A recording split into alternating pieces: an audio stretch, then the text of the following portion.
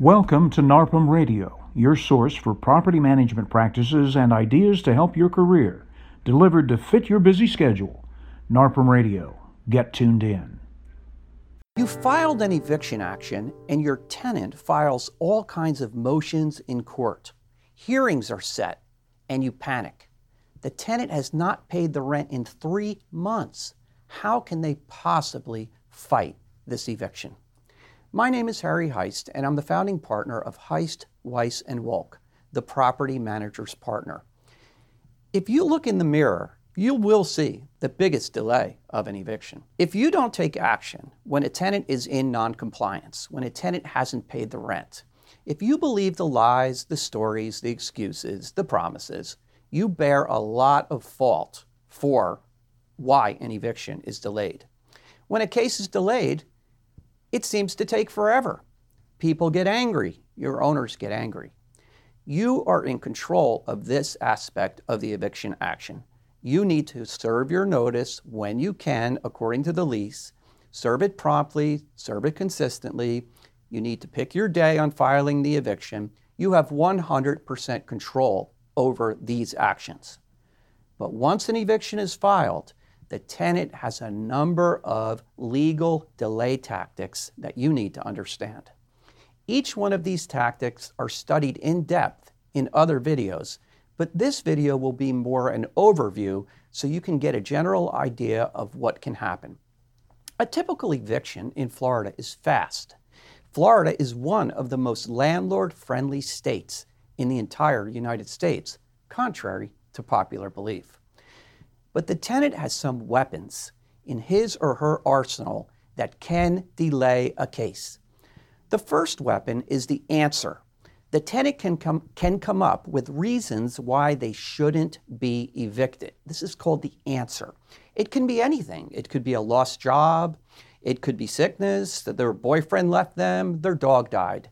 Sometimes they might say they paid the rent. It could be true. It could be a lie. But they file an answer in the court. It does not matter what the answer says. They have a right to file this answer. And they have a right to do this within 5 business days of you filing of being served with the eviction action. Now, Florida law says that the tenant must post the rent that's owed and alleged in the complaint into the court registry. Not all judges follow this. Some judges will allow a hearing or a trial based upon the tenant's answer with no money posted into the court registry. The second delay tactic that can avoid the tenant from posting the rent money into the court registry and delaying the whole eviction is the motion to determine rent. If this motion is filed, the tenant does not have to put the rent money into the court registry at that time. They get a hearing. At that hearing, they will argue to the judge that they paid the rent, the amount that you are asking for in the complaint is incorrect. They might use the condition of the property as some kind of excuse. They might say that there's a verbal agreement that contradicts what you're asking for in the amount of rent. It's called a motion to determine rent. At the hearing, it's up to a judge to determine the amount the judge feels is owed. At that time, the tenant will then be given a small period of time, maybe hours or a few days, to put the money into the court registry. And that allows the case to proceed and gives the tenant the right to come into court and fight you on the eviction. Most of the time, the tenant's excuse is invalid, the tenant's motion is invalid, and the tenant is ordered to place the money into the court registry. Sometimes they do, sometimes they don't. If they don't, your eviction proceeds as normal. If they do post the money into the court registry, the judge will set the case for trial. This causes a delay. The third delay tactic is the motion to dismiss. This is where legal defenses are raised, such as your 3-day notice is defective, or the defense that they did not receive the 3-day notice, that your address that you put on the 3-day notice was wrong, the name is wrong, the owner's wrong, you failed to name the proper party. Your fictitious name might not have been filed. If you're an apartment community, you need to see and watch that video on fictitious names. Make sure that defense is not going to be valid. In the motion to dismiss, the tenant is asking the judge to dismiss the case based upon technical grounds. How do you avoid losing? Make sure you do your eviction right. It's our job as well.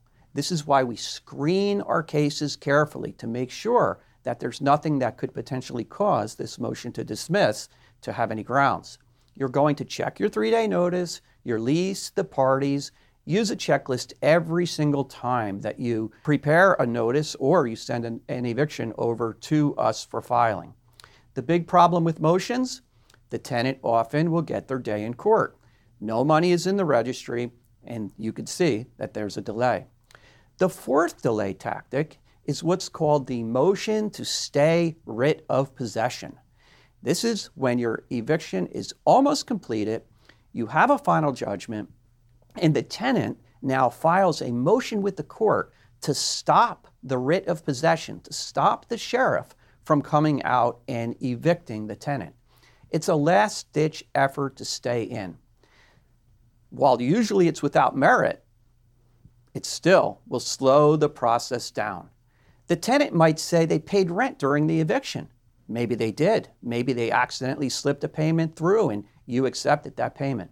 Most of the time, though, the tenant orders the eviction to proceed, but nonetheless, it's a delay. The fifth delay tactic is bankruptcy. In a nutshell, bankruptcy stops a case dead in its tracks. When we have to file a motion to lift a stay, we have to file this in bankruptcy court. So now you just came from county court and now we're in bankruptcy court. This is a good 30 to 60 day delay of your case. We don't see it too often, but we deal with it quite a bit because we file a lot of eviction actions. So that's the bad news, isn't it? A lot of bad news for this video. The good news, though, is most evictions are uncontested. Certain percentage will be contested, certain percentage will have motions and all these different delay tactics, but usually they only cause a short delay because in most cases, the tenant is required to put the rent money into the court registry. What are your action items now? Be prepared. Be prepared for a case to possibly take longer than you expect. Never count on an eviction to be over or done or possession granted to you at a particular time. You never know. You're going to be prepared for anything. Dot your I's, cross your T's, disclose everything to us when you file the eviction action so we know what to do and if there's going to be any possible defenses or problems later on in the case. Explain to your property owner that most likely the case will sail straight through. You'll most likely surely win, but the tenant can buy some time. Be prepared. Will an eviction take 6 months? In 27 years, we have never had an eviction take that long. Tenants will sometimes say that. They'll say, it'll take you 6 months to get me out. 60 days? Yes. We've seen delays of 60 days very often when the tenant plays the game, when they know how to file these motions. Prepare your notice, serve it correctly, be accurate, make no verbal agreements, and don't try to file your own eviction. Always use an attorney. It is much safer that way. If a tenant pulls any delay tactic and you filed your own eviction, you will have to hire an attorney to then go into court and represent you. And many attorneys, including our firm, we will not represent you if you filed your own eviction. Don't accept money during the eviction action unless a stipulation is completed. Look at the video on stipulations so you'll understand what will happen or what can happen if the tenant gives you money during the eviction action and you accept it. The professional tenant is out there. They know the game inside and out. Most tenants, though, are not the professional tenant, but you need to know the law and you need to be prepared. If they know the law, you should know the law. If you have any questions about this topic or any other topic that we discuss, please feel free to email us at info@evict.com. Thanks for listening to NARPM Radio. For more details on today's subject, refer to the show notes or visit narpm.org. Subscribe to NARPM Radio through iTunes or Podbean and get alerted to new recordings. We'll see you next time on NARPM Radio.